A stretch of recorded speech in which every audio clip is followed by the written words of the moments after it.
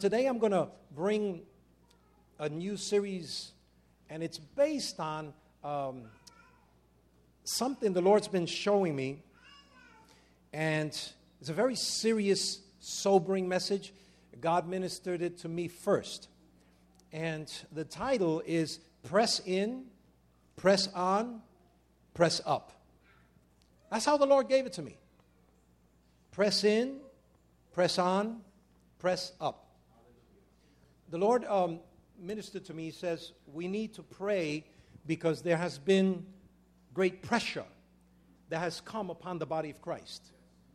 And this pressure is not like in the old days where it's limited to a certain group or certain sector, maybe high-level ministry.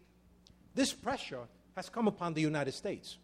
It's almost as there has been a release of a demonic manifestation that is pressuring anything and everything in society. And the pressure is try to wilt down the Christian, to try to shut them down, to shut down their effectiveness, to destroy their relationship with God and their relationship in overall culture, whether it be family, whether it be with the body of Christ, whether it be at work, politically. It's this spirit has gotten inculcated in all of the nation. And we see it because it's affecting us. It's affecting not only the nation, from the White House to the little small corner house in the Bronx. Families are being affected. Elected officials are being affected. And it's gotten to a very dangerous place. Because depending on how you stand politically, you might get spit in the face. But it's a vitriolic hatred that is being spewed. I don't know if you've been noticing it. But it's not just politics. It's in the church. And I'm not talking about we're hating each other. I'm talking about we ourselves are sensing the pressure of this attack. It's affecting everything around us. It's affecting our jobs. It's affecting our supervisors. It's affecting our families. It's affecting us, our prayer.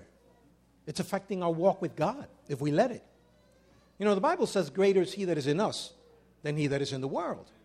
But we still have to fight. And Jesus modeled that because the first thing he does in ministry is he goes to the desert to be tempted and tested of the devil. So he had to go through what all of us need to go through. And he had to be our model. And you could see how he submitted to the process. And when the enemy attacked him, he always brought back the word. And the enemy tempted him in various areas. He tested his pride. He tested his emotions. He tested his future and destiny. He even tested who Jesus was. He says, if you are the Son of God. So the enemy's been testing all of you. I think that every single one of you have been in a season of being sifted. Because the more I speak to everybody, the more I realize we're all being sifted. And so the other day, I'm saying, Father, what would you have your people hear? He says, this is what you're going to talk to them about. I says, wow, yeah, you're right. It didn't even hit me. He says, press in. Let me say it the right way, because I wrote it down. Press in, press on, press up. So let's open the word of the Lord. Ephesians chapter 3, verse 12.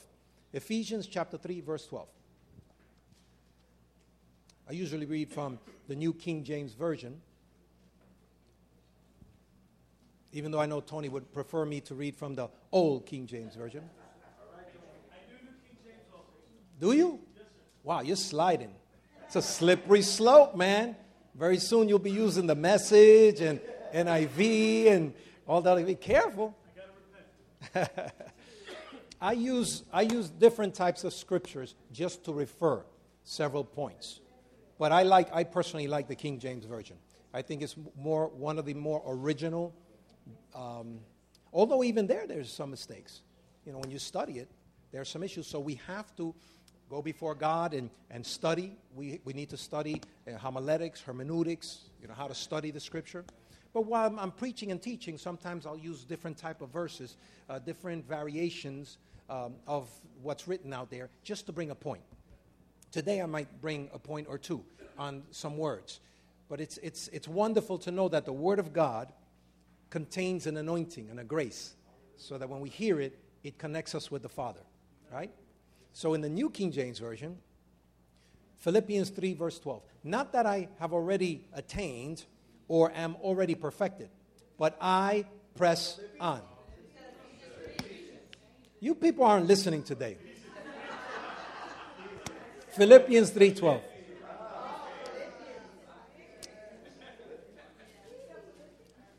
I love it when I'm talking to sharp people.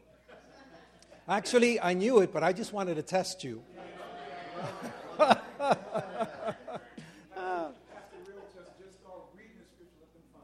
You know, they knew it automatically. I shouldn't say verses anymore. They know it all. Praise God.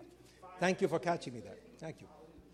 You know, and I have to top it off, I have it written down, Philippians 3:12. Praise God. So Philippians 3:12. That's what I said all along. I don't understand what's the matter with your ears.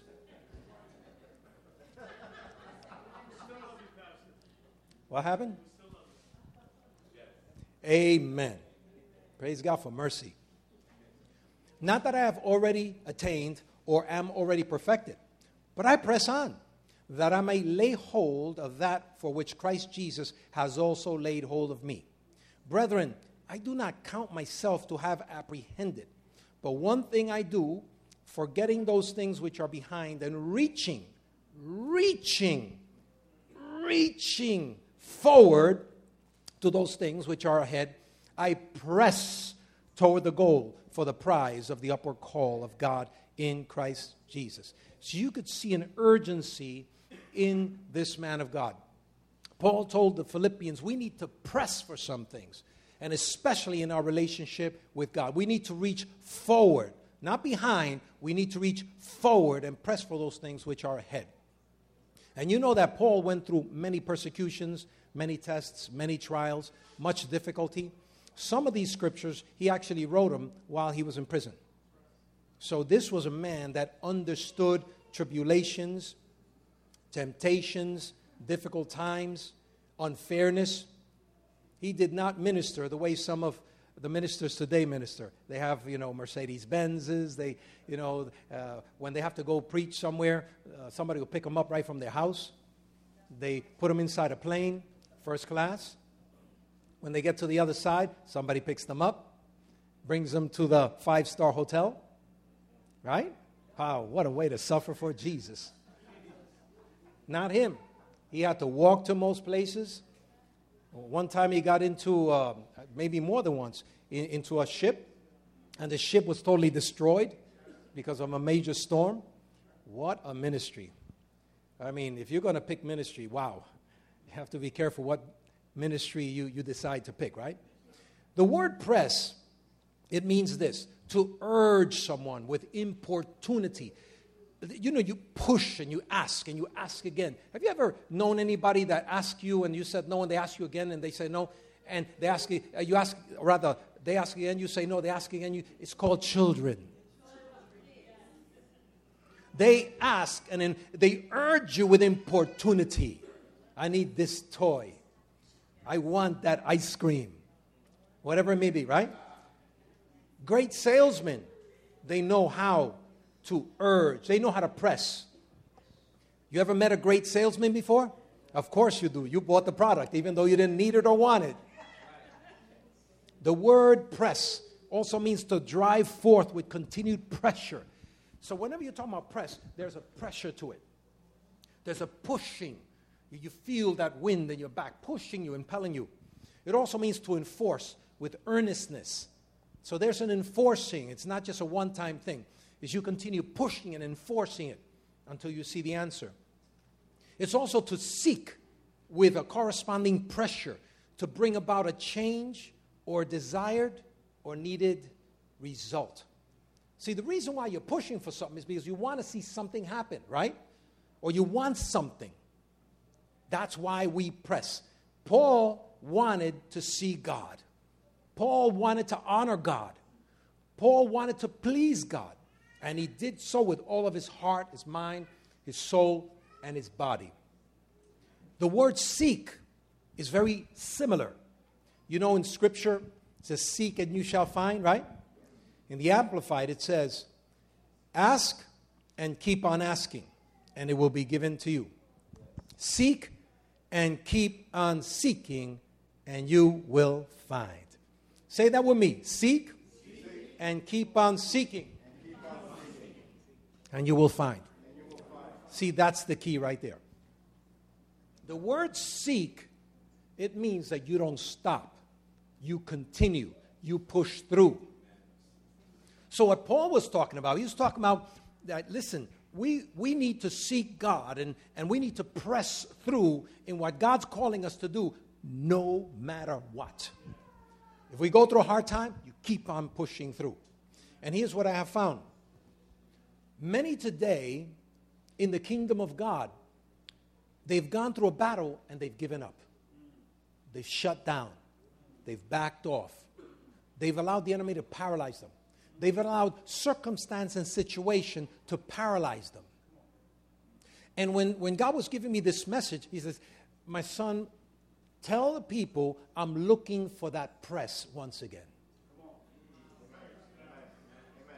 Because he's not seeing it in many places.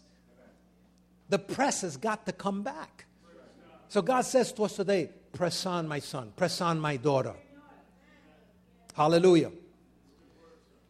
It says, seek and keep on seeking, and you will find.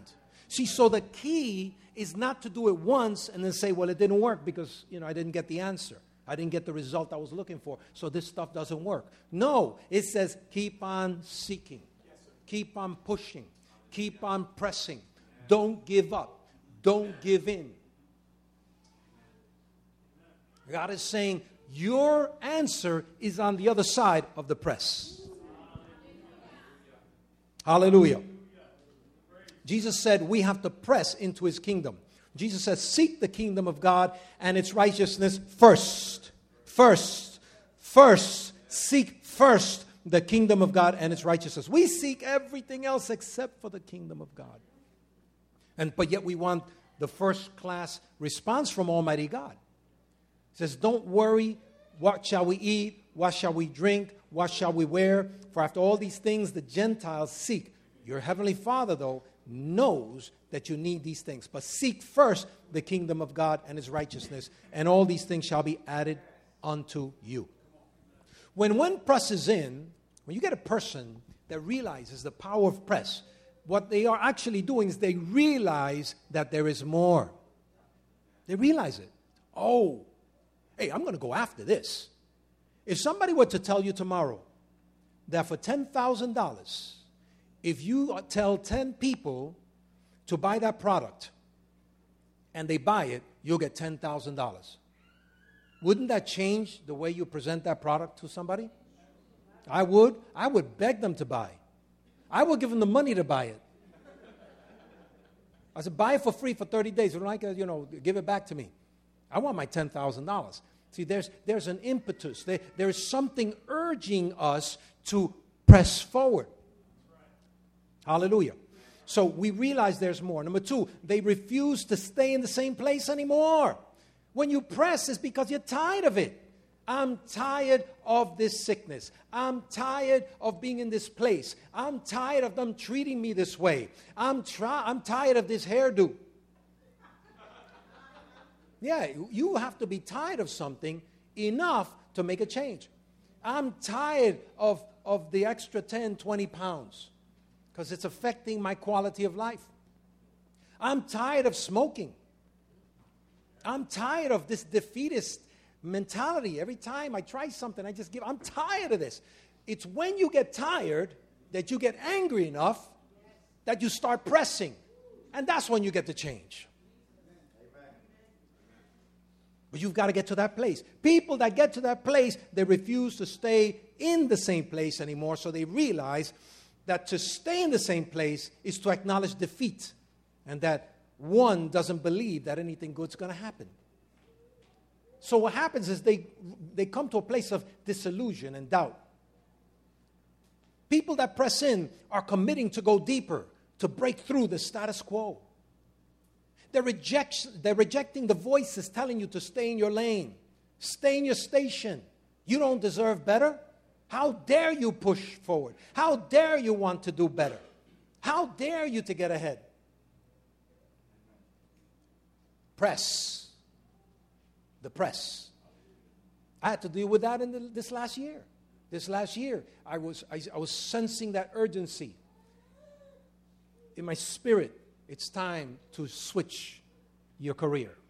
It's time to switch and go into ministry. Because a season had come in, and I was just sensing it for a long time. And finally, I got the nerve to start thinking about it and mulling it over.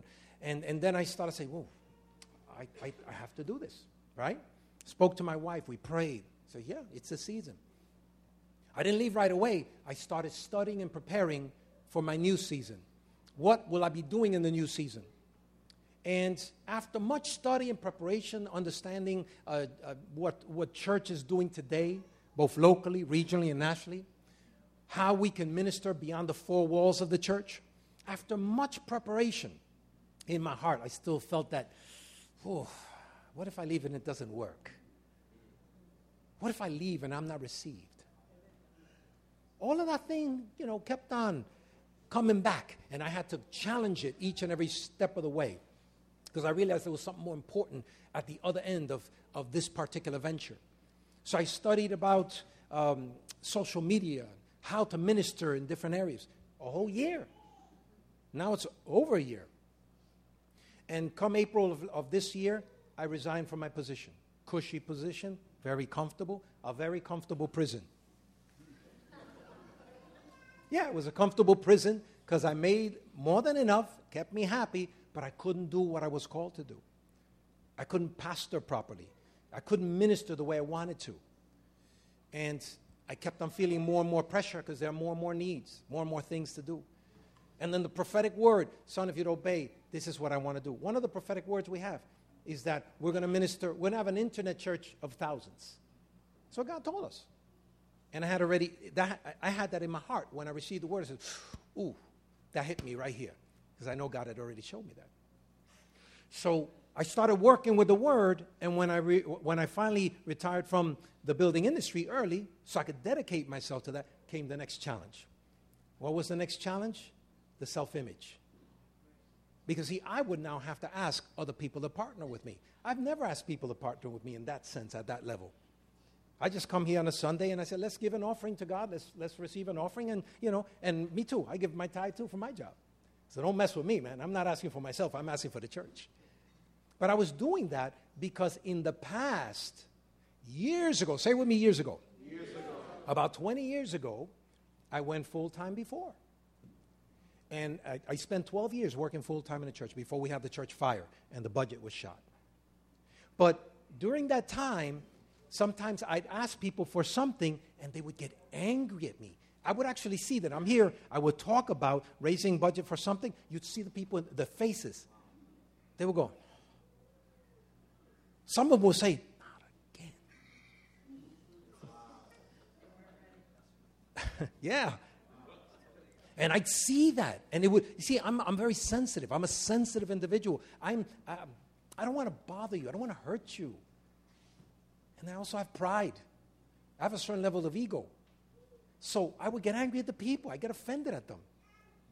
Jose knows this the best because he's been a right-hand leader and friend to me for many, many years. There were times that they would do a pastor's day for me, right? And what do you do for pastor's day? You give us an offering, and I appreciate that because it helped me. I pay bills at the end of, pastors work overtime. We don't get overtime. That's unfair, man. In the building industry, I paid overtime. I got paid lovely, man. Just to teach, I used to get paid $75 an hour. I saw everybody's face right now until they went, yeah, listen, I'm telling you, I studied this, so I know what I'm doing in the building industry. But I had to get away from that so I could serve in the kingdom of God. Amen. So they would do a pastor's day, and so let's say I would get $600. Praise God, $600.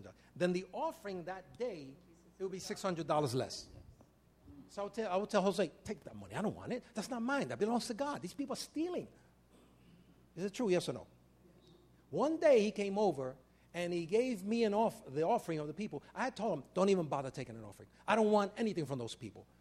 I'm going to go and work, in the secular job. And I got so offended. And he gave me the envelope, put it there. And I went, I don't want that. Didn't I tell you not to go? I just let this man have it. It's true, it happened. I got upset. Thank God there's no video of that. But I was so upset at him, but it was not that. It was an ego thing that I had to deal with. It was a pride thing. Because I had to swallow my pride and just tell people, these are the needs. But I was dealing with these factors, and all of them were inside of me. So then when I went back to work and managing a property, because we had a fire, and the budget was shot, so pretty much I had to fire myself, lay myself off, so we could continue moving forward. All right. So years later, now we're here. I'm about ready to do the same thing. Those old voices came back to me. Remember what happened last time? They're going to get upset. They're going to get offended. See, but throughout all that process, there's been a dying of self inside of me and a receiving and an understanding. Hold on. I was letting others dictate my future. One of the most ironic things about this is some of the people that criticized me back then because I was raising funds for the church are right now on Facebook raising money and asking people to help them in their endeavors. And I'm not a hater. I say, yeah, that's excellent. Actually a very good strategy. But they were upset at me.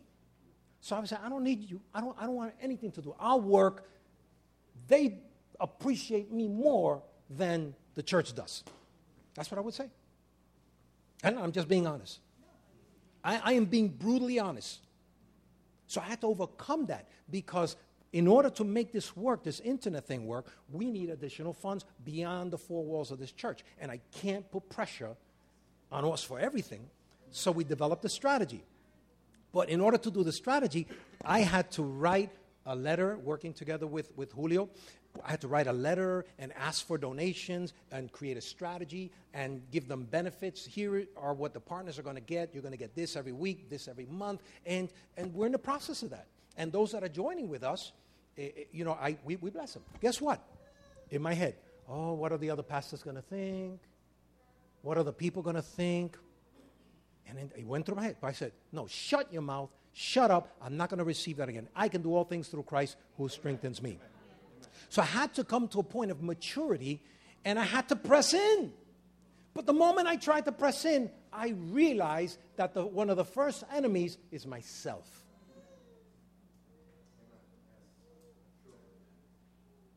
So when you press in, guess what? You're also going to have a big bad enemy, and it's going to be self. You're going to have to deal with your own issues. I shared with you my testimony, some of the things I've been dealing with. And some of the things I've had to struggle with. But guess what? You will also have to struggle as you press through. Let me explain why. The enemy knows who you are. See, you can't come at this with lie. You have to come at this with the truth. The enemy knows all your sins, all your shortcomings, right? Even though it wasn't on video, he knows you did it. You can't lie about it, right? So you have to go to God and say, God, forgive me for this. Now help me to move forward. One of the things the Lord told me in the whole process of this, and he was so gracious and merciful to me. I love my Heavenly Father with all my life. One of the things he told me, and he told me just a couple of weeks ago, I shared, I think, the testimony with you, that a world-level prophet come to me. And I was in Atlanta, of all things. And we're just dealing with, a conference talking about church leadership. And here the prophet comes and sits next to me. He says, you ready? I says, okay. He says, get your tape out. Get your phone out. You got to record this. And the Lord started speaking to me since I was a child. He started bringing up all the issues, all the challenges I had. And then what he said, you're too hard on yourself. The Lord says you have to already let that go. Because there's something new he wants to do with you, and he is desirous to partner with you in this new thing. That busted me up, man. I wanted to cry like a little baby. I wanted to get in a fetal position on the floor and just... But I didn't, because there's a lot of people there. The whole thing was being recorded, so I don't want to do that. No, listen. In your most difficult times, God reminds you, listen, I'm with you. I'm here. Amen. We forget He's here. And we get so burdened by the current circumstance that we can't feel His love, that we can't hear His voice, that we forget that He's here. Never leaves us nor forsakes us. In the midst of the most difficult time, the Father says, don't worry, I'm here. I'm going to walk this with you. Even though I walk through the valley of the shadow of death, I will fear no evil, for thou art with me. Hallelujah. Praise God. So I'm grateful to Him. Because otherwise, if He wasn't with me, I wouldn't be able to deal with some of the things that come my way. But we have to press through. We have to press through. They know that if they don't give up, they will see the miraculous hand of God in their midst. I don't know how it's going to look like. I don't understand. I just know I have to press. Amen. The problem is we want God to answer one way, and He's doing something totally different. We want Him to respond this way, but God is saying, oh, no, I got something better for you. I got something different that you don't see or understand as of yet, but trust me through the process. And we know hindsight is 20/20. Sister Annie was sharing, what do you do when you lose it all? And now they're in a shelter. And God is saying, don't worry, I'm going to restore it all to you. I'm going to bless you. If this is happening, that's because something bigger is on its way. Problem is, we get used to here, and God wants to take us here. And sometimes He's got to allow this to blow up in order for us to get to our here. Hallelujah. So this is a season when we must press in. God is saying we need to press in. Many have been losing ground. Satan has been encroaching on our Christian rights for some time. We need to press, not just to lose more, but also to recover that which the enemy has already taken. And also be able to advance and thrive in His will and in His kingdom. We need to turn the tables around on the enemy and get more aggressive in our pursuing the purposes of God versus his attacking us and just us resisting. God hasn't called us just to resist. He called us to move forward. Hallelujah. Hallelujah. The kingdom of God suffereth violence, and the righteous and the violent take it by force. You're not going to go to the enemy and say, please, Mr. Devil, can I have that back? You got to go back and say, I'm taking it back, and that's it. Not ask permission. You have authority in the spirit realm to take it back. And whatever the enemy stole one way, he's going to have to give it back 7 ways. We must press in with our relationships. This nation is being torn asunder relationally. Don't you see it? People spitting each other in the face, screaming at people while they're in restaurants sitting down and eating. I don't care if I disagree with you politically, but I'm not going to go to a restaurant and spit at you and try to, threaten you and threaten your life. I'm not going to do that. I'm grown up enough to disagree with you, and at the end of the day, let's go have some coffee together. We just don't disagree. Don't you see behind the scenes? Why is somebody so angry that they're willing to throw feces at a building because of a political dissent? That's gone far. Those are unclean spirits, just motivating these people to do these atrocities. Isn't the church of God awake today? Don't you see this is far beyond the pale? This is not normal, people. These are spirits. The spirit of this age has darkened the eyes of these people. They don't even know what they're doing. They think they're doing right. You're not doing right. You're just being a puppet, a pawn in the hand of the enemy.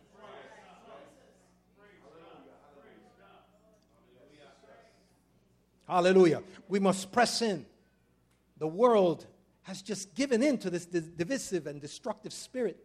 And you can see the devastation in relationships, in friendships, in families. We need to realize that the real enemy is the devil and his tools such as flesh and pride and arrogance. They're open for all to see. The thing is, we're not seeing. We must press in to hear God, to know God, to live pleasing to God. And then model it to a confused world, because they're confused out there. Just this morning, I was listening to the news on my way over. And there's a group of people right now that are saying that they should have legislation go forth and change the law so that we won't call babies babies anymore. They should change the name of babies and create a neutral term. And they should not define the sexuality of a child. This morning I heard that. And I was in my car, and I wanted to jump out of my car, but I couldn't. It was going at least 70 miles an hour. I wanted to jump out, and I wanted to go to a person. How many levels of insanity are we letting ourselves get into? I could tell you exactly what the sexuality of that child is. Just take the Pampers off, and I'll tell you what the baby is.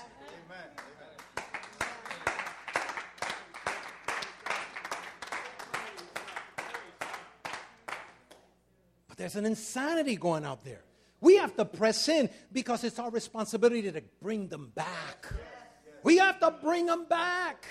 The prodigal son went bananas. I mean, he took something that he didn't even have a right to take at the time. He took all of his inheritance and went out and, just blew it. Squandered it. Just lived crazy. Finally came to himself. But thank God that the Father had mercy on him.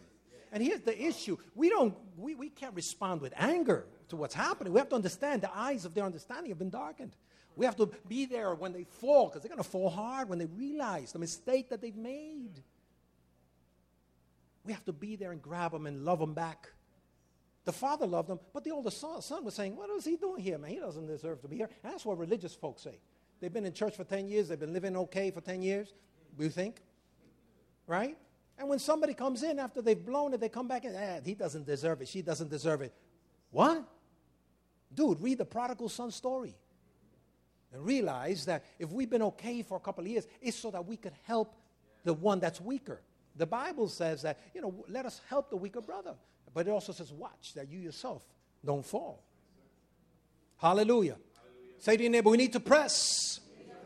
We need to press in, press in. We must press in to obtain our inheritance. The enemy is fighting to take our inheritance from us. You have a lot to give. You have a lot to share, people. A lot. But the enemy wants to paralyze your faith so that you're useless. A person that's paralyzed can't do anything. You're paralysis of thought, paralysis of ministry. You can't move forward. You're afraid to do anything. Oh, what if I make a mistake? I guarantee you'll make a mistake. And the more you try, the more mistakes you make. But that's good. Mistakes aren't bad. Mistakes are the way people grow and learn. And the enemy has created also a culture that when somebody makes a mistake, you want to beat them down. No. I'm not going to beat down a person that made a mistake. I'm going to say, what went wrong this time? How can we change it this time? And let's move on. A baby that first tries to walk, if they fall down the first time, do we determine that they're useless? No, we celebrate it because he dared to get up and try. And then we put him up again that he could try again and fall again. And we clap, yay! Because we understand that's how people grow. But something happens when we grow up, you make a mistake. We don't go, yay, you made a mistake, good. Now, what did you learn out of it? We say, you made a mistake, fired. Isn't that true? In many places, you're afraid to make a mistake. See, you get in line, in lockstep with what's going on, and you never, ever achieve anything significant in your life. And when God speaks, you can't even hear because you're so overwhelmed by the current morass of what is going on in your environment. Hallelujah. Glory to God. I'm sorry I'm so emotional about this, but there's something that's happening that we have to sound the alarm, and we have to realize that greater is he that is in us than he that is in the world, but we're in a position where we don't realize the riches of the glory of the inheritance that we're carrying right now. It's almost similar to the guy that's dying of hunger, and he doesn't realize that there's $100,000 in the bank because they never told him. And he's got the card in his pocket.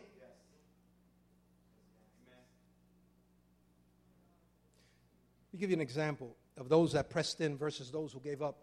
Joseph pressed in, and he became a great leader. Joseph pressed in. He was in prison. Everything was taken away from him. His own brothers despised him and sold him into slavery. And as he's serving in slavery, his own owner lies about him. He ends up in prison. But he kept pressing in. He ended up, right next to Pharaoh. King Saul, however, refused to press in with God and continually disobeyed God. And he defaulted as a leader, and he lost his legacy. Peter pressed in because Peter made a mistake. Peter told Jesus, I'll never, ever, ever disown you. I'll never speak against you. I'm always with you up to the death. And Jesus said, today you're going to deny me 3 times. And then Jesus said this, listen, Satan has been wanting to sift you as wheat, but I have prayed that your faith not fail. And when you're restored, come back and minister to your brethren. Remember that? Yes. So he failed miserably, but he came back. He came back, he pressed in, he became a great spiritual leader. But there was a rich young ruler that came to Jesus. In Mark chapter 10, verse 17, it says, now as he came out on the road, one came running. He knelt before him. He said, good teacher, what shall I do to inherit eternal life? So Jesus said to him, well, why do you call me good? No one is good but God. Do you know the commandments? Do not commit adultery, do not murder, do not steal, do not bear false witness, do not defraud, honor your mother and father and mother. And verse 20 says, he answered, he says, I have kept all these things from my youth. Then Jesus, looking at him, loved him. See, it was a tender act of Jesus to respond to him like he responded to the other disciples. He said this, he said, one thing you lack, go your way, sell whatever you have, give to the poor, and come and have, and you will have treasure in heaven, and come and take up the cross and follow me. This man could have become a great leader. He might have been another apostle. He certainly could have been one of the leaders to help the first 70 years of the manifestation of the preaching of the gospel of Jesus Christ. But it says here, he was sad at the word, and he went away sorrowful, for he had great possessions. In other words, the possessions had him. He could not follow Jesus because the possessions were more important to him. So he thought that all he needed was to go to Jesus. Jesus would bless them, but Jesus gave him a life eternity-determined request. Sell what you have, follow me. I'll make you a fisherman. He did not. Peter did. He didn't. What else have you heard about this rich young ruler in Scripture? Absolutely nothing. What else have you heard about Peter after he failed? You hear from him all the time. He's always being quoted all over the world in mostly every language. Joshua and Caleb pressed in and they received their inheritance. They even had to deal with angry folk that wanted to stone them, but they still stood their ground. But the other 10 spies gave up because of fear, and they lost their inheritance and their legacy. In Hebrews chapter 10, this verse that I'm about to read to you, or a series of verses that I'm about to read to you, scare me. Are you ready to hear this? Amen. Hebrews 10, 35 through 39. So do not throw away your confidence. It will be richly rewarded. You need to persevere so that when you have done the will of God, you will receive what He has promised. And you will receive, for in just a little while, He who is coming will come and will not delay. And then it says this, but my righteous one will live by faith. But if he shrinks back, I will not be pleased with him. Then it goes on to say, but we're not of those who shrink back and are destroyed, but of those who believe and are saved. See, we're the ones that press forward. We're the ones that continue seeking God even when we go through delays, even when we go through trials, even when we go through the problems. We still stick together with Jesus. He says, if my righteous one shrinks back, I will not be pleased with him.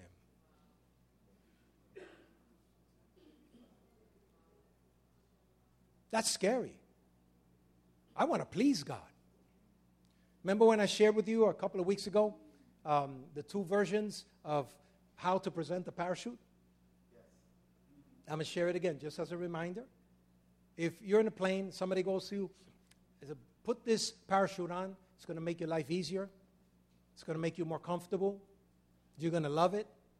You put on, especially in today's tight seats, you put on that particular garb, right? Parachute is heavy. It's cumbersome. It doesn't fit well in the chair.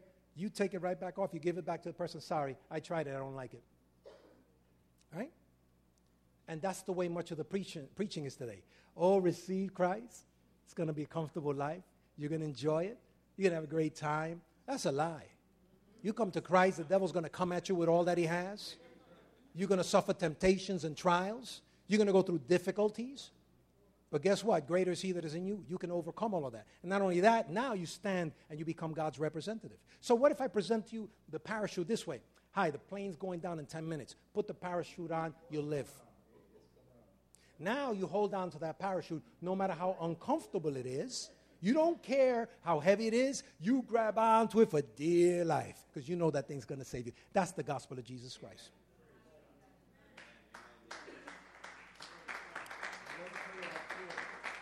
You have two of them? Well, that's right. Yeah. So you have a reserve which makes it more cumbersome. And they're very uncomfortable. Yeah, I'm sure they are. But yet, that's the very thing that'll save you. Bartimaeus, the blind man, he pressed in. Because it says in verse 46, when they reached Jericho, as Jesus and his disciples left town, a large crowd followed him, but a blind beggar named Bartimaeus, son of Timaeus, was sitting beside the road. When Bartimaeus heard that Jesus of Nazareth was nearby, he began to shout, Jesus, son of David, have mercy on me. And people said, be quiet. And people yelled at him. See like that little one? You're on the little one? It says, but he only shouted louder, Son of David, have mercy on me. He kept on. He pressed. He didn't give up. He kept on screaming. He kept on crying out. He kept on wanting to get God's attention. And when Jesus heard him, and that's a beautiful verse right there, when Jesus heard him. When you cry out to God, Jesus hears you. When you cry out to God, it doesn't make a difference how much noise in the periphery. The Lord knows your voice because he knows the voice of his sheep. Hallelujah.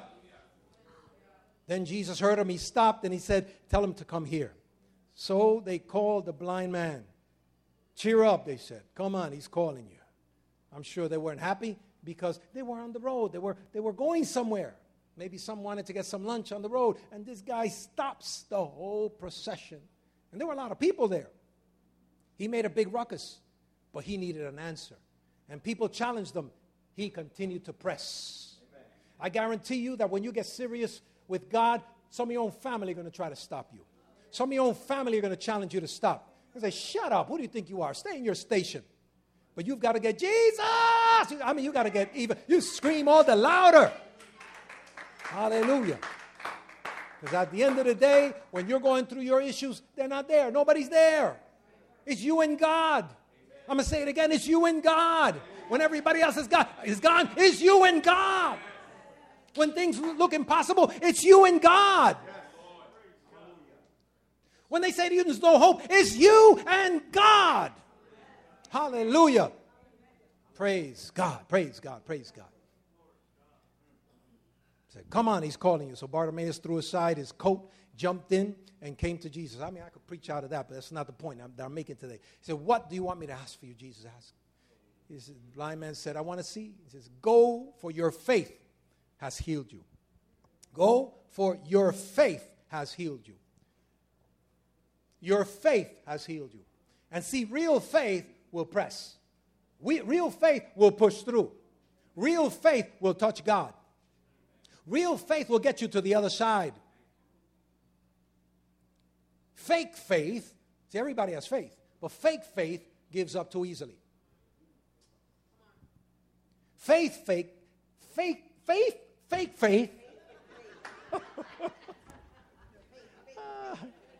Leave me alone. Stop picking on me. Fake faith seems real, but when the pressure comes, it melts. It's like a candle. Melts under pressure.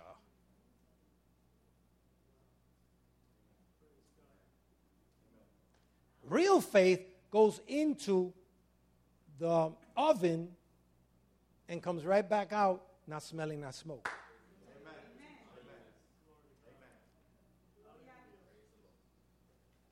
Fake faith won't even go into the oven because it's not convenient.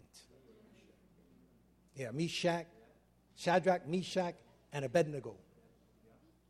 Yeah, they trusted God and they said it this way, even if God doesn't deliver us, we still are not going to bow before you, O King Nebuchadnezzar. Amen. Real faith goes all the way. Fake faith will go just as long as it's convenient for them. And that's why you can see people sometimes in church and then they're not in church. Real faith keeps on even when it's offended. Fake faith, the minute it's offended, how is it? Gone. You don't hear anything. Just the little birds. Thank you. I'm going to record that one day and have it just here, just in case. Because I can't do that no matter what. Praise God. Thank you, sir. The faithful brother. I mean, you always give me that cricket when I need it. Go your way, your faith has healed you. Instantly, the man could see, and then it says, and he followed Jesus down the road. Real faith, when he gets a miracle or she gets a miracle, continues to follow after Christ. Fake faith gets something from God, and then you don't see them anymore. Which one are you? What about the woman with the issue of blood? That was real faith. Pressed in. The crowd pressed in. People big enough, pressed in, move people over. Excuse me, I need to get to that place. A person that presses in doesn't take no for an answer. A person that presses in knows that they've got to get there, come hook or crook. I'm not going to give up. I'm not going to allow anybody to stop me. I'm not going to be detoured. I might have to cry. I might feel some pain, but I'm going to keep on moving forward until I get my answer. Because I know that God, if I don't see the answers, because he has something else. He has something else that's even better. Hallelujah. Amen. So in closing, when Paul said, I press, what he was actually saying, you don't understand, whatever it takes, I am going to pursue the purposes of God in my life. I don't care what happens. I don't care what I lose. I don't care who leaves me. I don't care if I have to go at this alone. I'm going to continue until I pursue and get and touch the hem of his garment. I'm going to do God's will. I'm going to see the high call of God in my life. Hallelujah. Come on, somebody. Praise God.